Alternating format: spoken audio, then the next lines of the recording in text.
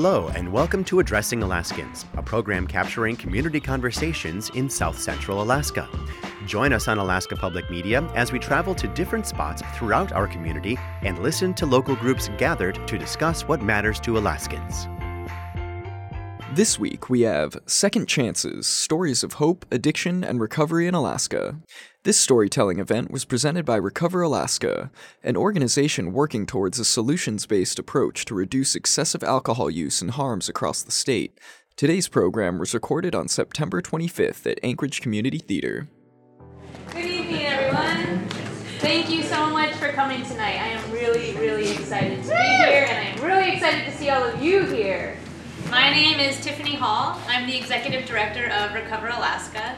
Recover Alaska is an organization that works to reduce excessive alcohol use and harms across the state. And we do that through advocacy, by trying to change policies to create a safer built environment for all of us. We do that through social norming changing and trying to elevate the conversation around alcohol and shift some of the stigma and blame away and celebrate things like recovery. And we do that through connecting people to services that exist, to detox, treatment, recovery services that already exist around our state. We just try to make sure everyone is aware of them. And of course, we are here tonight to share a story. I am also a person in long-term recovery, and the way that I found recovery was through hearing someone else's story. And the way that I kind of kick-started myself out of a plateau I was in my recovery is by sharing my own story. And so I am especially thrilled to be here and to witness the coming stories with all of you. And thanks to all of you for being here. I'm gonna take my seat and invite Wesley to come out on the stage. Thank you.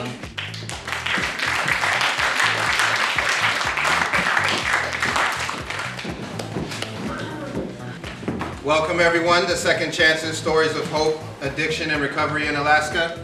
My name is Wesley Brewington. I'm a person in long-term recovery, and what that looks like for me is I haven't had a drug or a drink since February 6, 2013.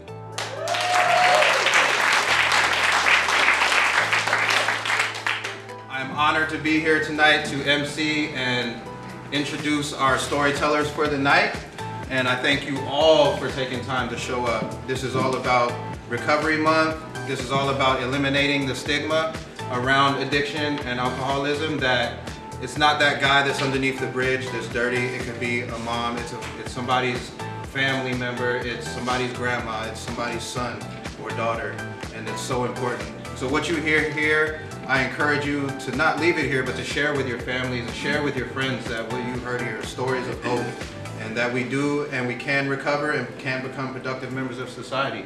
So first of all, and I'd like to introduce our first speaker, who's such an amazing guy, Taylor.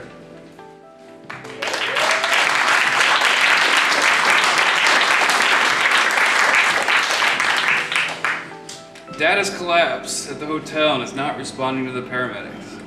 That phone call started my final spiral down into addiction. The first phone call was to my best friend.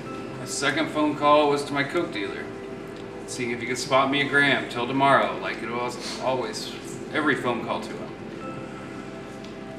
I was very selfish in everything I did. My first thought was to drown the feelings I was feeling. I was crying and wailing and just couldn't do anything I would do anything to make the pain go away. Without thought to other people, without thought to my family, to my wife, to my daughter. Everything I ever did was just to get that next fix. Followed was 8 months of straight hell for everyone I knew, for myself especially.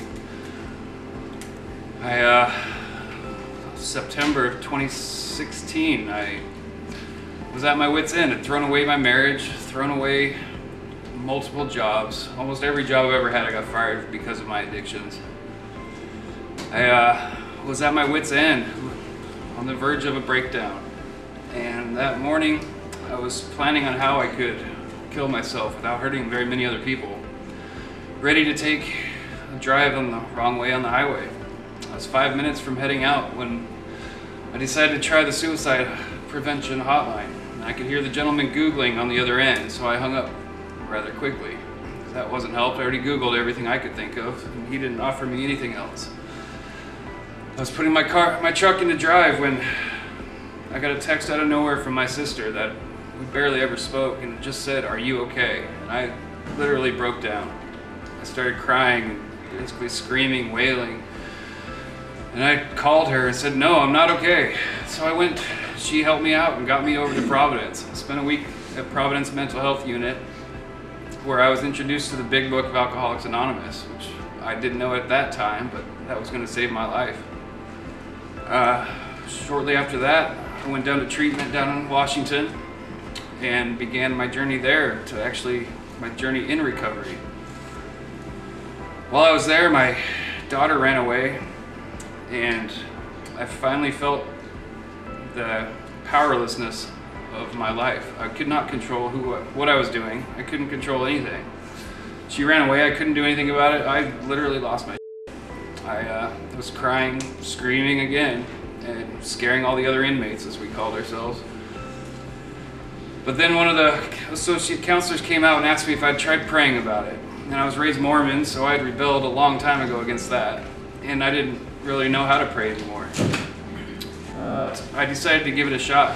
I went in and got on my knees and started praying, and instantly felt relief. I felt a weight lifted off my shoulders. Immediately after that, they offered a meditation session, and I went into there, and even more so, that was a miracle to me, that something just in my own brain could actually help me out without having to drown in it or covered up with drugs. Since that day, I start every day and end every day with prayer and meditation. I don't know how it works. I don't know why it works. All I know is that it works. That's what works for me. I celebrated 2 years last week, and that's something I never thought I would have made. And I know I've hurt my ex-wife, and I still love her. She's still my best friend today. But I have a lot to do before I can get back to her. My daughter and I have a better relationship now than we ever had before. I can be open and honest with her, and hopefully she'll learn from my example not to go down the path I went down. Everything's not all roses. There's still hard days. My brain's still stupid, but I'm getting a lot better at it. I have hope. I never had hope before. I would do anything I could just to make people hear what I thought they wanted to hear. But it was just a show for myself. I'm sure nobody ever bought it. But I know today that with the tools I've learned through Alcoholics Anonymous, Narcotics Anonymous, from the treatment center, the tools I have today will help me get through this. I can do this without drugs and alcohol. I've been doing it without drugs and alcohol. All it took was asking for help. Help, it's hard to do, but that's what worked for me. So if you are struggling, I hope you find the help that you need, and that just know that you can do this. If I can do this, I know you can. So thank you very much.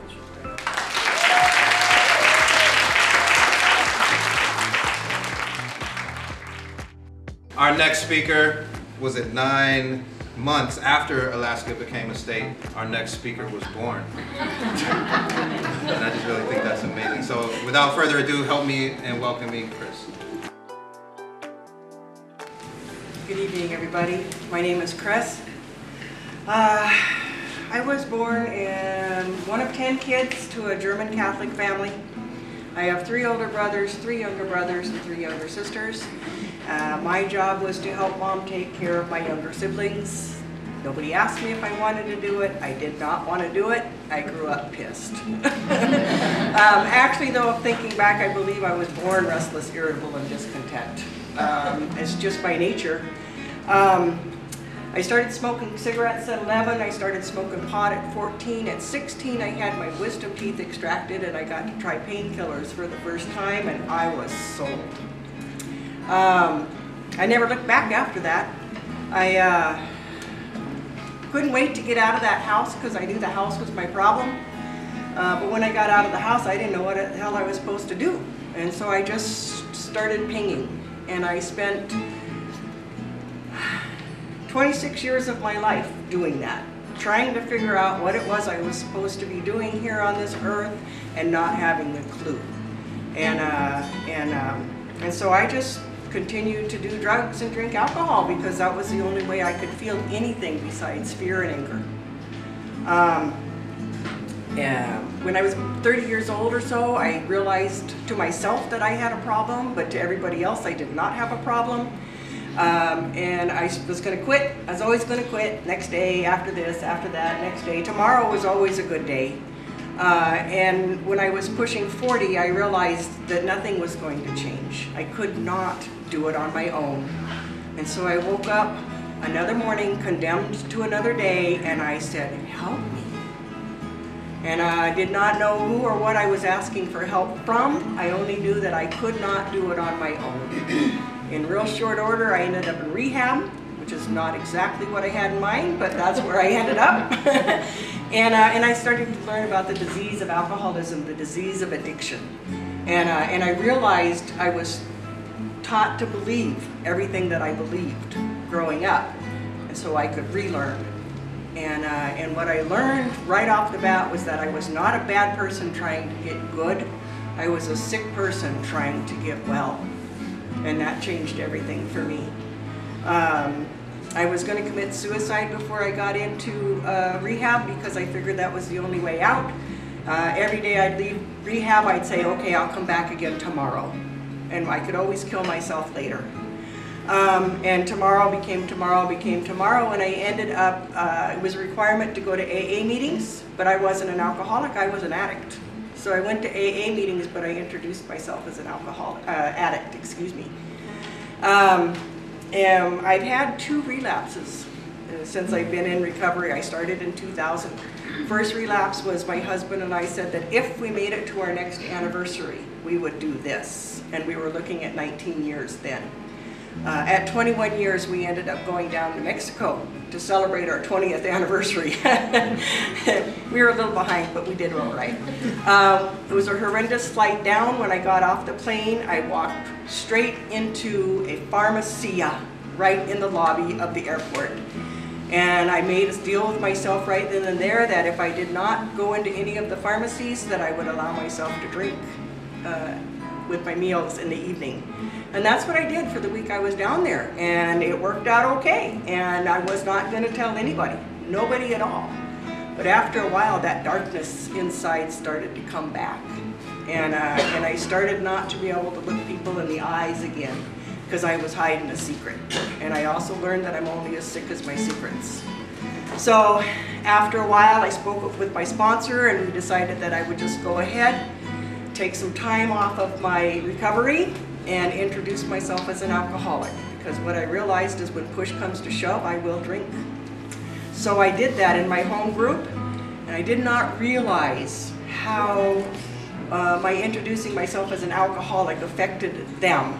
As an addict. So when I introduced myself as an alcoholic for the first time, the whole room just erupted. It was like, she's finally arrived. Second time I relapsed, hubby and I had broken up because we couldn't live the way we were living anymore. And I had a safe place to go to, and I knew that the next time I saw him was to bury him. And so what ended up happening is the one thing I never thought would happen, because I'd been trying for 10 years to get him into AA. So when I left, he joined AA.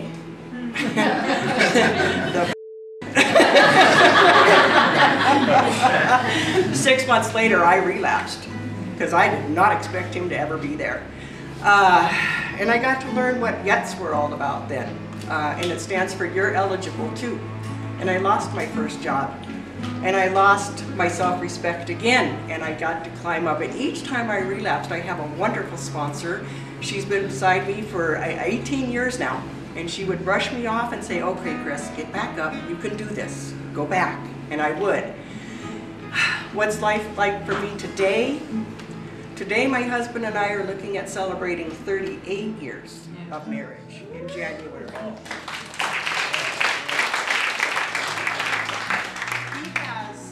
Coming up on 8 years of recovery. Officially, he now has 6 months more than I do. And he loves it. And we get to laugh about it, and it's okay. I have a grandson who loves us to pieces. He knows every time he comes over exactly what he's going to get us. I want to share one other thing. I almost forgot. When I was driving, my husband and I were driving down the Seward Highway shortly after I got into recovery, and I was thinking about the 12 steps, and 6 and 7 came into my mind, and 6 says we were entirely ready to have God remove these defects of character, and step 7 says we humbly asked him to remove. And I said, oh yeah, I'm ready.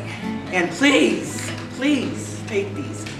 And this weight lifted off of me that I didn't even know I was carrying. And for the first time I looked up and I looked out and I was able to see in color without drugs or alcohol. So that's what recovery has done for me. We have another grandchild on the way. Baby's due 420. My grandchild. Thank you all for being here tonight, and I just want to thank you for helping me celebrate my 59th birthday, which just happens to be this evening, so thank you. You're listening to Addressing Alaskans on KSKA Anchorage. Today's show is Second Chances, Stories of Hope, Addiction, and Recovery in Alaska, presented by Recover Alaska. Program host Wesley Brewington speaks next. I've been waiting patiently to introduce this guy because he's a big timer. And what a big timer means is that you have a lot of years in recovery. This guy's been sober since I was 2 years old. Right? He's a rock star. He also plays the guitar. Our next speaker, please help me welcome Russ. Hey, Russ. Yeah, good evening everybody. I'm Russ Sostros, originally from Dillingham. And I drank for 22 years, and my sobriety date is May 1st, 1987. Woo.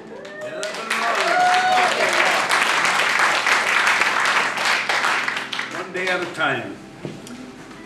1979, my mother passed away, and being in 302 heavy equipment operators, and I ended up living on the streets of 4th Avenue for about a year and a half because I tried to drink myself to death, because my heart was broken, I lost my mother, and that really devastated me, and so I was on the streets of 4th Avenue for about a year and a half. There was about 4 or 5 of us drinking in this hotel room, and it was December 8th. And while we passed out, the guy or whoever it was came in there, and we woke up, we didn't have no jackets. So I heard about the Salvation Army, which was on 8th and C. So I decided, well, I'm getting tired of living on the streets, and maybe I want to, kind of feel a little better, So I went into the Salvation Army, and that was in 1981. I started repairing furniture for about 2.5 months. And the gentleman there that ran the Salvation Army called me in his office. He said, Russ, me and this other guy were thinking about, we need somebody to be a residential manager here for Salvation Army. He said, would you like the job? And I thought about it. He says, yeah. I said, well, what would I do? He says, well, you pick up donations all over Anchorage, and you take the clients out to Clitheroe for a dance on a Saturday night. And I says, well, I'm not doing anything, why not, right?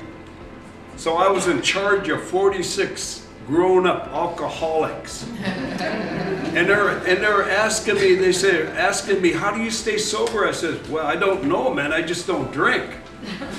And one of my jobs was on a Tuesday night was to give an AA meeting.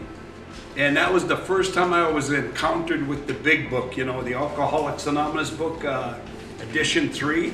But we kind of winged it, through the AA meetings there.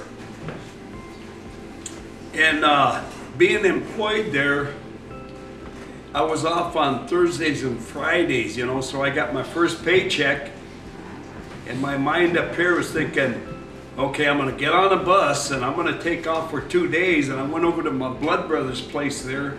But before I went to his place, I went to the liquor store. I got him his case of beer and I got my jug. So I drank for 2 days, and I did that for about 2 months. Every time I had 2 days off, I was drinking, but I had to come back Saturday to take the people out to Clitheroe for this dance. And after a while there, I was doing that, but then I went in there and I told Bob Swain, I said, you know, Bob, I haven't been being honest with you. I don't have a desire to stay sober yet. And that was in 1981. 1985, I had a DWI. 1986, I had another DWI. My older sister came over to my other sister's house, and she says, yeah, Brother Russ, we're going to our Native Corporation meeting. Would you like to come along? And I've been drinking all night, so I was kind of half shot. And I said, well, she came to pick me up, I might as well go. So I went, and it was at the Sheraton Hotel. And I'm sitting there, and I started drinking hot coffee. Then I started drinking cold water. Then I started getting the shakes. And my eyes were rolling back, and I could see bright lights, you know, and I was just shaking. And my younger sister, Darlene, I said, Darlene, you got any money? I need to get a drink. I thought I needed a drink. She said, yeah, Brother Russ, we got it, you know. We walked down the stairs there, and I'll never forget it. It's been 31 years ago. I'm trying to drink this beer, and I'm shaking, and it's hitting my teeth, and it's going all over my clothes.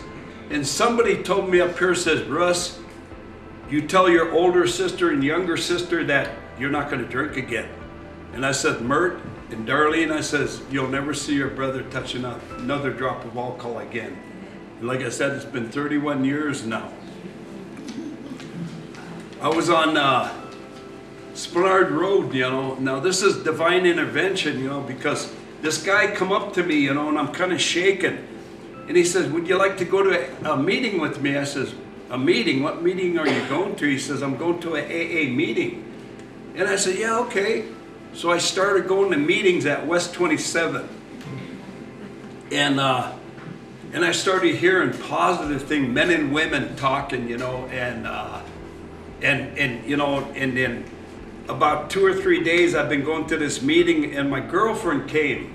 And she had some booze and she had pot, you know, and I told her, I said, Rosie, you know, I'm not drinking anymore. If you want to stop drinking, you can stay with me. If not, there's the door. We buried her 15 years ago because of her drinking. Today, what I do today is I go to a lot of AA meetings. I don't drink in between meetings. I don't hang around people who are drinking or using. I have to do the deal. I have to go to any lengths to stay clean and sober. See, I look at it this way, is that, you know, God brought me to AA, AA brought me to God. Thank you.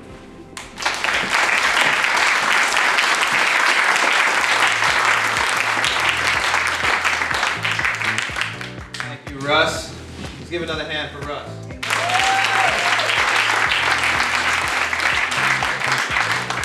And all of our storytellers have shared so far. Thank you. What we can see right now is that we're all so different, but we're all really the same, right? Addiction, alcoholism does not discriminate. It doesn't matter what color you are, what demographic, how much money you make a month. Addiction and alcoholism is a disease, and a lot of people out here that have recovered, and I just want to thank you guys for sharing your stories and getting up here with your courage. Right now I'm going to just share a little bit about me and what I do today. So like I said, I've been clean and sober for 5 years. I led a life of wreckage behind me for a long time. I used from when I was 14 to when I was 27. I'm from England. My mom's British and my father's American. And I grew up in England, and I moved to America when I was a young teen.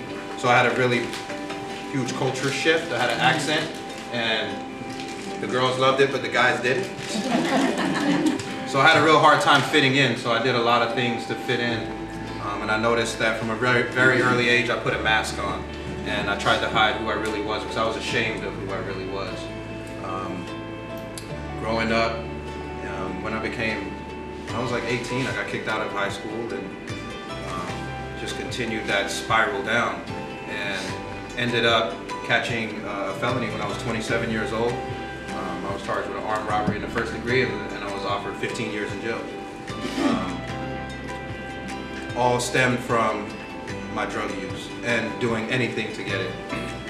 I decided to, to do something different. They said that, they told me that insanity is doing the same thing over and over and expecting different results. And if nothing changes, nothing changes. And I had to change something for something to change. So I decided to go to treatment. I went to a pig farm, out in the valley. And I was used to being in the hood, and so I went from the hood to the pig farm. And I learned a lot of life skills. I learned how to raise animals, I learned how to greenhouse, and I learned how to accept me for who I am. And today, after being sober for 5 years, I'm the peer support supervisor at Cook Inlet Tribal Council. And what that looks like is I use my shared lived experience to help those who are in early recovery. And it's an evidence-based model of that's been practiced in the lower 48 a lot. And now they're starting to really take a look at it up here as somebody to bridge the gap between the participant and the clinical staff. So that's just a little bit about myself, and now I got a special announcement for you guys. We have a special guest here for you guys. So I'd like to introduce Governor Walker.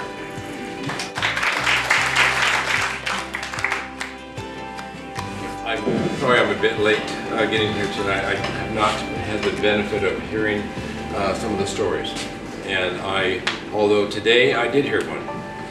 Today I was in a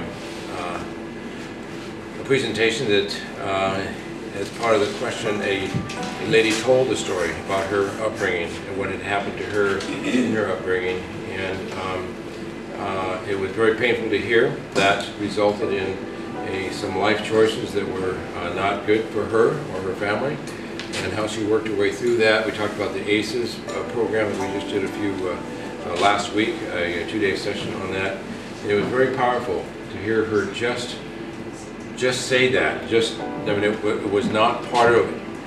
It certainly related to what I was talking about, but it was amazing what she did and the way she opened up and shared with us. It was something I won't forget. I spent Saturday in Kotzebue. Boy, it was a very difficult day for all of Alaska, but Ashley Johnson Barr's memorial service was something that I will never forget. It was 2.5 hours. I would guess there were probably 2,000 people there. The gym was absolutely packed.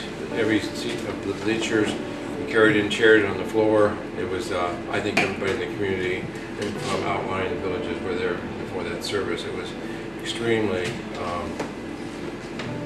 grief-filled, and it was well done, but it was very, very difficult. So, as I look at things, and I sat there as governor, I sat there and thought, was there something we could have done?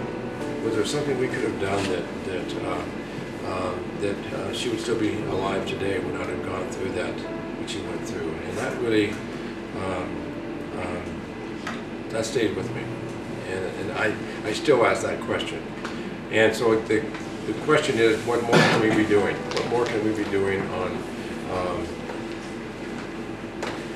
making sure that there isn't another situation like that? And it's the root cause that sometimes we sometimes don't look for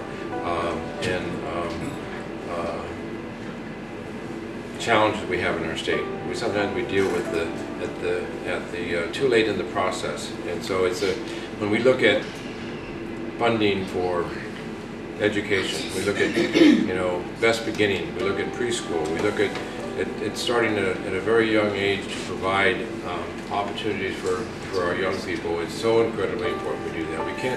We can't afford not to do it. Is the term that I use, and the quote that I like well is that I've heard some years ago. It's easier to mold and guide a child than just to fix an adult, and it really comes down to that as far as those kinds of decisions. But people, those that are willing to share their personal story, it's I've often said it's not what is said, it's who says it, and then that is really, really true, really, really true. And when it comes from the heart, from the individual who was hurting as a result, it just means so much more than anything that I could ever say as a governor. It's really the messenger is really important on this issue. So that's why appreciate what is happening tonight. What is the message tonight? And it's really, for me, it's a matter of us recognizing what each of us can do. There's a young lady in Fort Yukon I met about 3 weeks ago. I was in Fort Yukon for a public safety forum. Her name is Kelly Fields, and she said, "I am tired of drug problem in my community. I want to raise money for a drug dog." And she raised $30,000. And then she went to TCC and said, "Will you match that?" And they said, "No, we'll double that." And then they doubled that. $200,000 she raised by her standing up saying, "I'm the one. I'm the one that's in my community going to say no more." And look what she did. So I get inspired by that. Very inspired by that. She is someone you have to really pry that information out of, because she's just the type of person that she's very private. She's very humble, but she said, "I'm going to do something." And so that encourages me about what we can do in the state. It's not about money. It's about attitude. It's about stepping up, saying, "What can I do? Let me be the one." And so that's so I carry that with me from Fort Yukon to the services in Kotzebue, and said, you know, there's something each one of us can do, and it's unique to who we are. It's unique to what we do. And so so my message really is to Alaskans now is find out what it is that you can do, because it's not somebody else's problem. It's every one of our problems, and we can do this on the challenge that we have in our state with the drug issues, the opioid issues, the crime issues. We can do this. We can do this as Alaskans. So God bless each other. Thank you.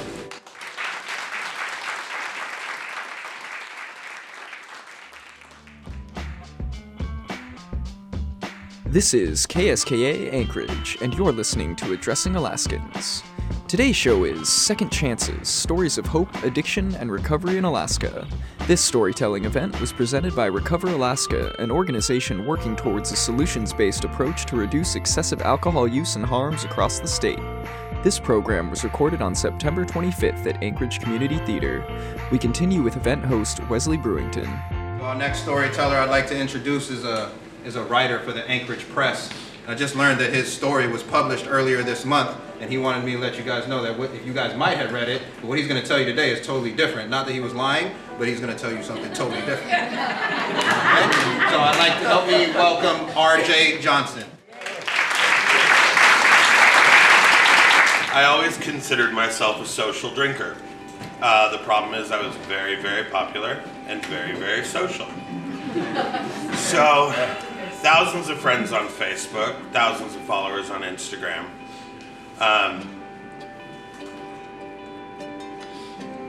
I became a bartender the day I turned 21. I ran bars my entire adult life. My whole life was constructed around drinking. My housemates were all bartenders. So when it got to the point that I thought I had to hide my drinking, that's when I knew I should have had a problem. And that's when everyone else figured it out. They figured it out days before me. I showed up to work to open my bar one day, and a couple of my friends were there with my bosses. One of my friends handed me 10 intervention letters, and she looked me in the eyes and she told me she missed me. Problem is, she was my housemate, my best friend, and my coworker. So she saw me all day, every day. At that point, my boss at the bar said, "I'm not going to try and control anything you do, but I don't want you to come into this bar for at least 90 days. I said, okay. And that first week, I didn't really know what to do. The first person that I called had been one of my drinking buddies, and he had gotten sober about 2 years prior to this. And he and I went out to lunch, and he told me a bunch of stuff. The first powerful thing that he told me was he asked me if my life felt out of control and if I felt worthless. I said I did, and he said, well, that's crap, because for 16 years you have been managing your money, your time, and everything else around your drinking, so you have that skill set, so that's not an excuse. You just had to figure out something else to budget your time and your money around. And the next thing he told me was a prophecy. He said, you're about to figure out exactly how many drinking buddies you have. That first month was pretty awesome. My friends cleared out the wet bar in our house and filled it with soda and non-alcoholic options. And that first Sunday, they took me out to Extreme Fun Center in the Valley to show me how cool sober life could be. And every day I had people checking on me. I got invited to a dinner party one day, and I asked my friend Daniel to come with me. And he came over to my house to pick me up. I didn't have a car, I didn't need one. I took cabs everywhere. There was no point in having a car if you were always going to be too drunk to drive it. And right before Daniel and I were about to leave my house, I got a call from my friend, and she said, don't bother about coming over to the dinner party. I said, okay. Well, social media, all of a sudden pictures start popping up on Snapchat, Instagram of all the people that are at her house enjoying the dinner party that I was no longer invited to. So I got mad and I asked Daniel to drive me over there. He did, and I think she was a little shocked when she opened the door. And I said, what are you doing? Why couldn't you invite me? She said, well, Candy brought a bottle of wine and we didn't want you to be tempted. And I got really mad, first of all, because if you think I'm going to screw up something I've worked on for a bottle of Yellowtail Chardonnay, you are sadly mistaken. And secondly, I told her that she wasn't responsible for my sobriety, I was. What's in someone else's glass doesn't affect what I'm drinking. And that was one of the first realizations I came to, was that my recovery was my responsibility. So about 3 months later, my time up was over and I was allowed to go back to the bar that I had managed for 12 years. The bar that I had worked at, hung out at, my hobbies happened there, my friends were there. That bar was my life. When I got sober, I didn't just lose the place I worked, I lost everything. Everything that was important to me except for my home. And walking in there felt hollow and fake. And at the same time, very, very free. Because all these people came up to me to try to talk to me. And it took me a little bit to realize, you're not tipping me anymore. I don't have to be nice to you. And you were always a jerk. It was only alcohol that I was drinking that ever made you interesting in the first place. And so I started realizing how little friends I actually had, and that was the first part of Matt's prophecy that came true. The majority of people that I spent time with were my drinking buddies. The next thing I realized with that prophecy was that I was a social drinker. I was out with a friend on Tuesday afternoon and Tuesday night and Wednesday afternoon and Wednesday night. And I was always drinking with a friend, but it took 14 people to drink the same way that I was. Because I had a different buddy for every time that I wanted to get a drink. So I realized that I needed to read up on this, I needed to talk to people. I found a mantra that I've kept with me, and that is that 4 quarters are better than 100 pennies. Everybody needs a certain amount of emotional wealth in their life, but you can get that from a few quality people or a bunch of so-so people. So I've kept my social circle small now. But I've been very, very honest about what I'm going through.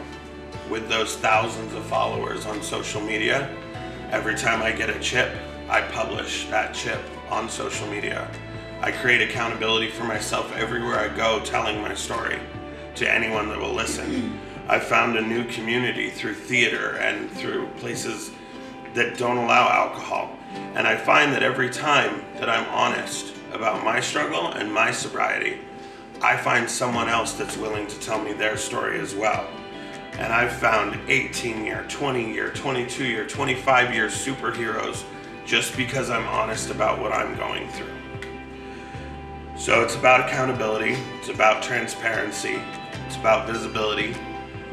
And I'm weird and I'm awkward and I'm not as cool as I thought I was when I was drunk all the time. But I found people that like me that way anyway. So For the past 2 years, 2 weeks, and 5 days, I have figured out how to be social without drinking.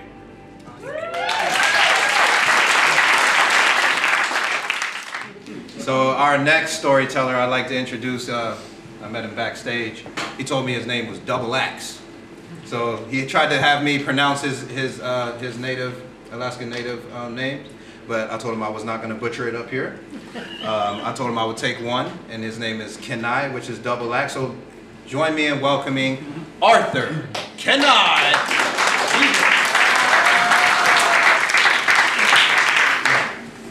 So last night I found out some news that was pretty tragic for me, and it was very heartbreaking.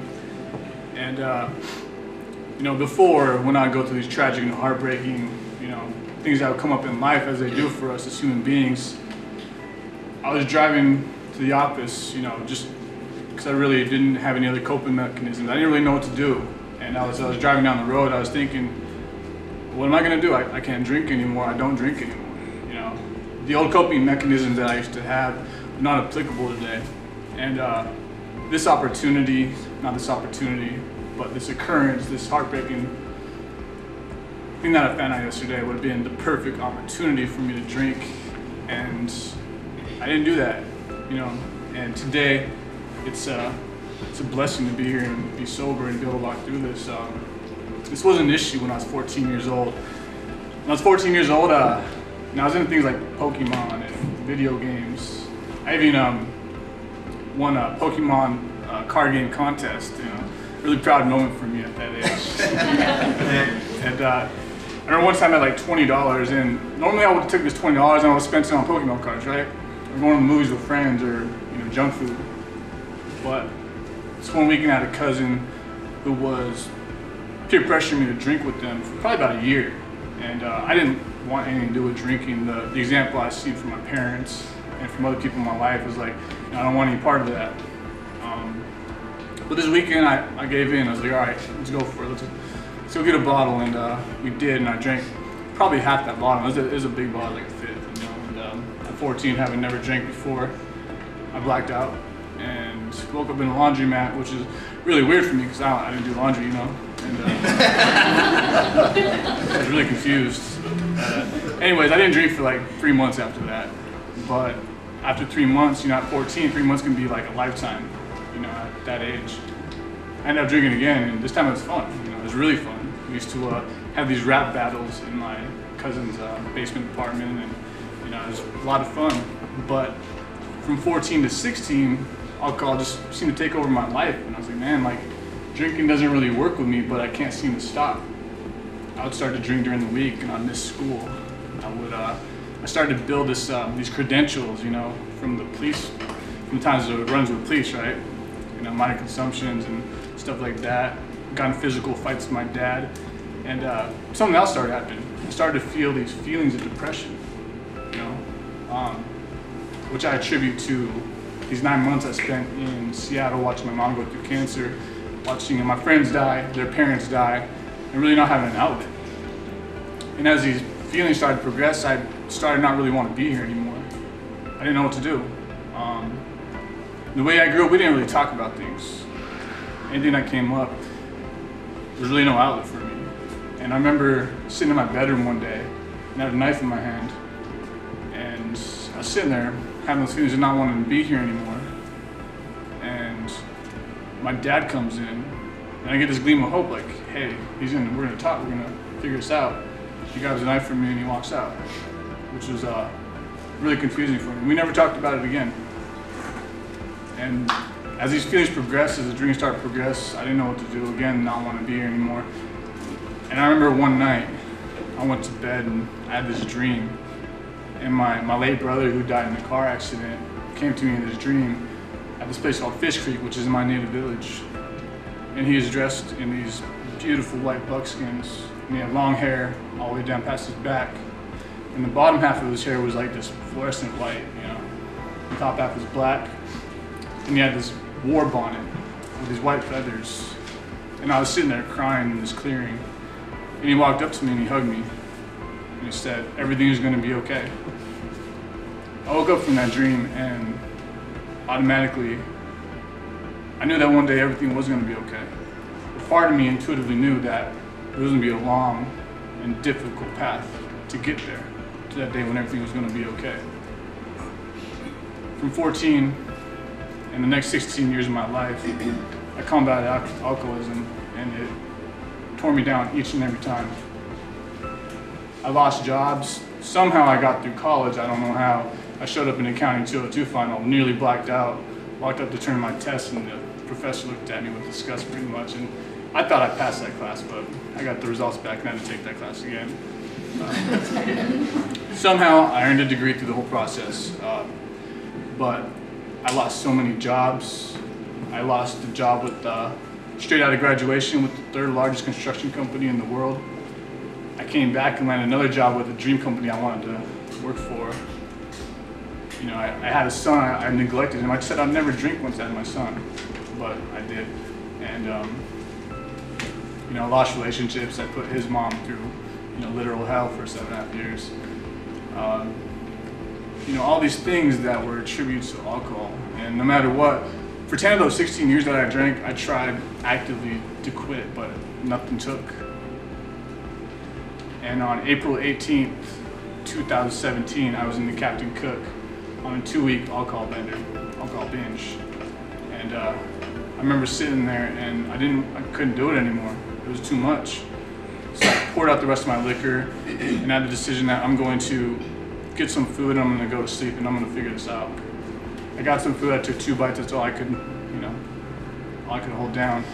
And I tried to lay down to go to sleep, and I started convulsing, and had this thought that I remember someone told me that people can die of alcohol failure, or heart failure, during delirium tremens.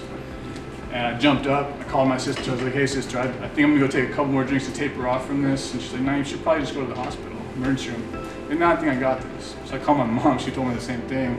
Like, no, I think I got this. And then I dropped to my knees and I prayed. And next thing I know, I'm in the emergency room at the Alaska Native Medical Center, and they're helping to, you know, doctor me up and get me out of there so I don't die. And they released me, and as I'm walking out, I saw this nurse in the hallway that was there with that doctor, and she stopped me. She's like, "Hey, I was talking with this doctor, and he told me everything's gonna be okay." And that hit me pretty hard because it brought me back to that dream about my brother. And he said that everything's gonna be okay one day. I lost my job, I lost my house. Again, I had the world was falling down around me. But I got back into action. I started to take every step necessary to get into recovery. And it was a long road. And every day I had to turn it over. I had to continuously try and reach out to recovery networks, to people that were in recovery, that have experienced it before, people that I could reach out to. And these stories helped me to get where I'm at today. Today I'm a father, I show up for my son, I love my son. Today I have a beautiful life that I'm learning how to be a husband because I didn't have those opportunities before because I couldn't show up like that. You know, I'm a business owner today, you know, a successful construction company, when I couldn't even get a job. You know, I lost all these jobs, but today I'm able to show up as a contributing member of society because of recovery. Sobriety has afforded me every opportunity that alcohol took from me. And it's people like these people that are sharing today that helped me to get here today. And I just thank God so much for the opportunity to show up as a better man today. To come out here and share my story, for even if it only reaches one person, that's, you know, the guy that was me sitting on the couch drinking a half-gallon. If it helps that one person, man, this is all worth it. You know, because I know what that pain feels like. I know what it feels like not to want to be here anymore. And for me, that's just worth everything in the world, you know. So I'm really grateful to be here today. Thank you so much for hearing my story. You're listening to Addressing Alaskans on KSKA Anchorage. Today's show is Second Chances, Stories of Hope, Addiction, and Recovery in Alaska, presented by Recover Alaska. We continue with program host Wesley Brewington. So just by a show of hands, how many people in this room are in recovery? Okay, keep your hands up, keep your hands up. How many people in here, by a show of hands, how many other people in here know somebody, a family member, a neighbor, somebody that's struggling with the disease of alcoholism or addiction? All right, now take a look around the room. This is how serious this problem is. We all are affected by this. and that's more than 90% of this room. So our next storyteller is our last storyteller tonight, and when I heard her story last night at the dress rehearsal, I almost needed some tissue. So I'd like to introduce Sarah Weber.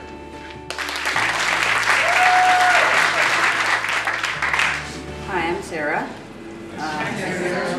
11 and a half months ago, I was in the intensive care unit at Providence Hospital.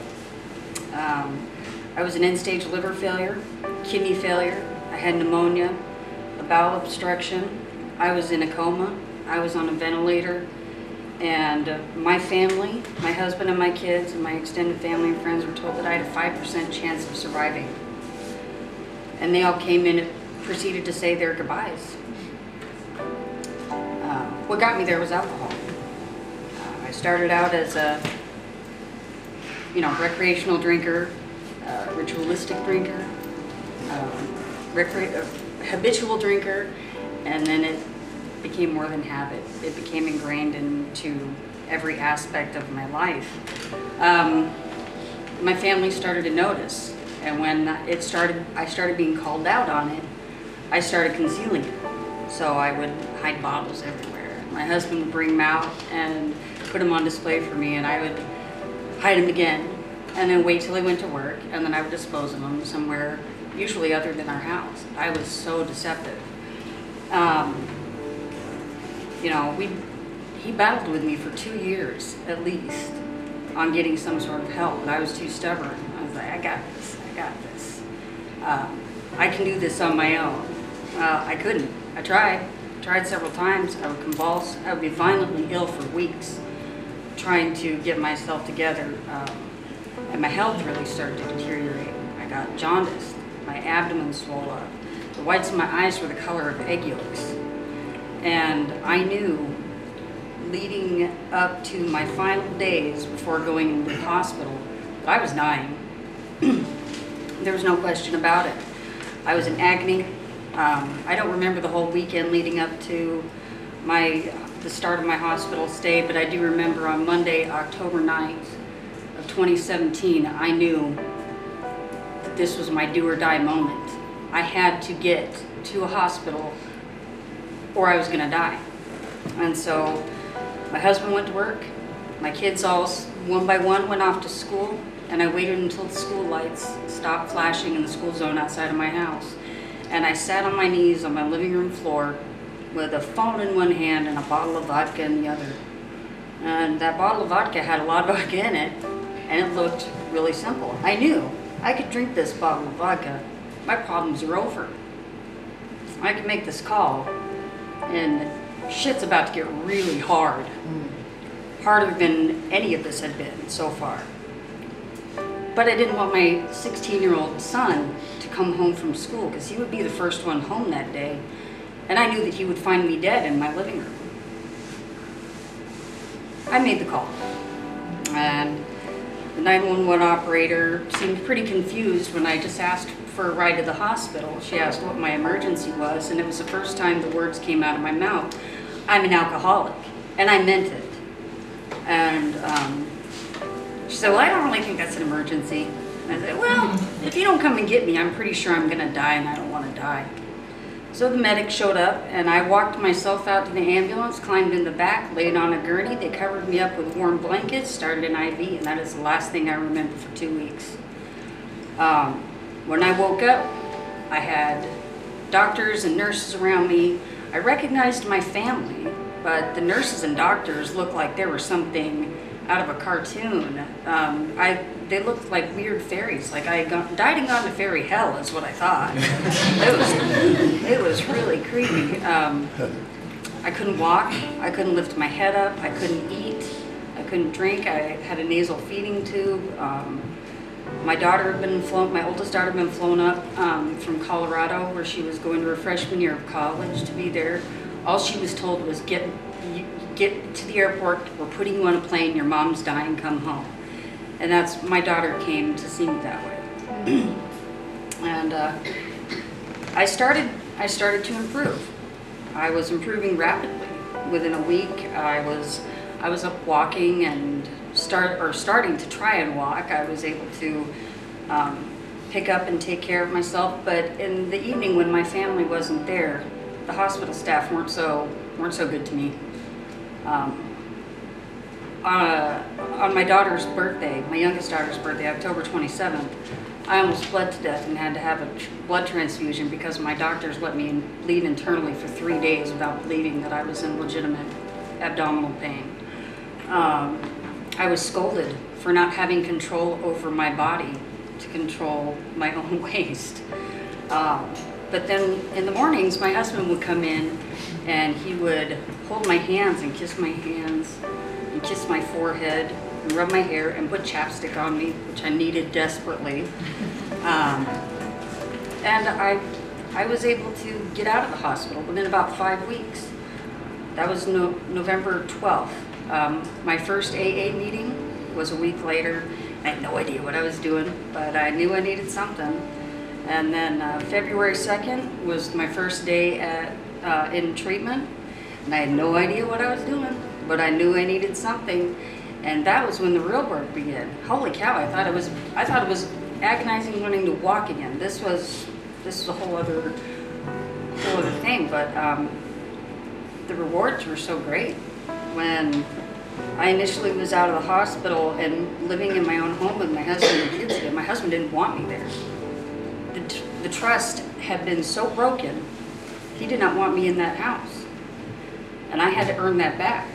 I had to build it back up with my children by being reliable, by being honest, by being accountable, by following through with everything that I said I would do, because I hadn't done that before. I hadn't done it for years. My family, extended family, my parents and my siblings, I'm the oldest of 7 kids. They all had to learn to rely on me again and learn that when I said something, I meant it and I was going to follow through. And if I made a mistake, I was going to own it and apologize and not justify and make excuses. And that is an aspect of me that they had not seen in a long time. So, because of my recovery, and I'm approaching 1 year, I can be a good wife again. I get to be a good mother again. I'm a good daughter. I'm a good sister. I'm a good friend. And I don't think about the fact that I could have lost my life. I think of the fact that I could have made my husband a widower at 40. And I could have left all of my kids without a mom. And they were still so young. So, I do believe in second chances. I'm standing here as a testimony that they do exist. And I really appreciate you listening to my story tonight. Thank you.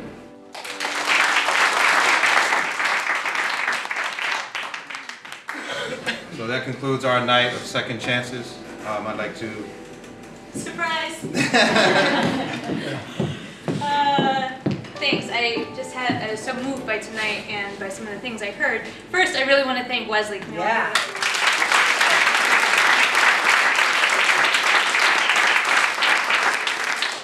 I just wanted to put out there that I have been moved quite a bit by tonight, and I hear these stories every single week when I go to my meetings, and some of you don't get to experience that, so maybe this is the first time you've heard stories like this, and I think you can probably feel how powerful they are. We all heard Governor Walker say it's not any one person's problem, it is all of our problems. And the solution is also up to all of us. So please do as Wesley already asked you tonight and talk about this issue with your family and your friends and your coworkers. And if you don't know how to talk to them, ask us. Come to recoveralaska.org and pick up the phone and call us, and we will help walk you through it. We will send you articles, sign up for our newsletter. We will let you know about all the things we're doing every month. You will have a chance to call your legislators during session and say, money is important for treatment and prevention and for recovery, because recovery support helps people from having to go back to treatment again and again and again, and that's just part of it. And we can't do it alone. We are doing all that we can, but we need all of you. So please join us. Please don't forget all of the hope that you are feeling tonight and all of the pain that you have felt tonight, and please carry it forward. Thanks very much.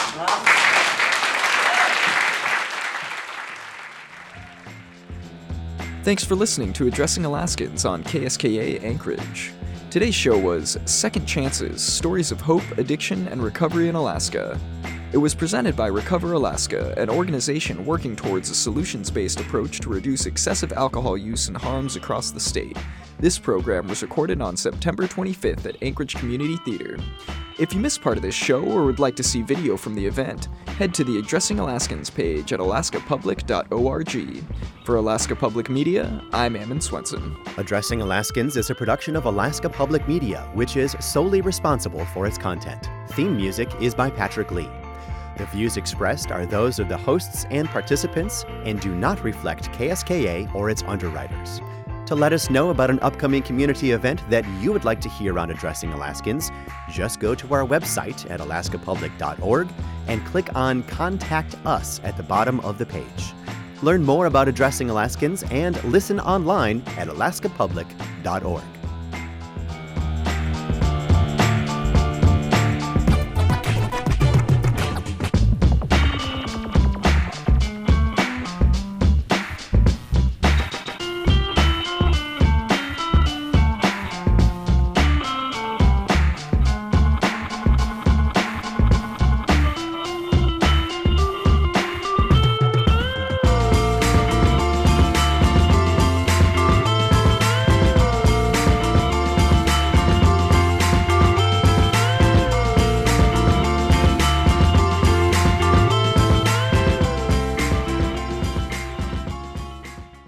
Life Informed. This is Alaska Public Media.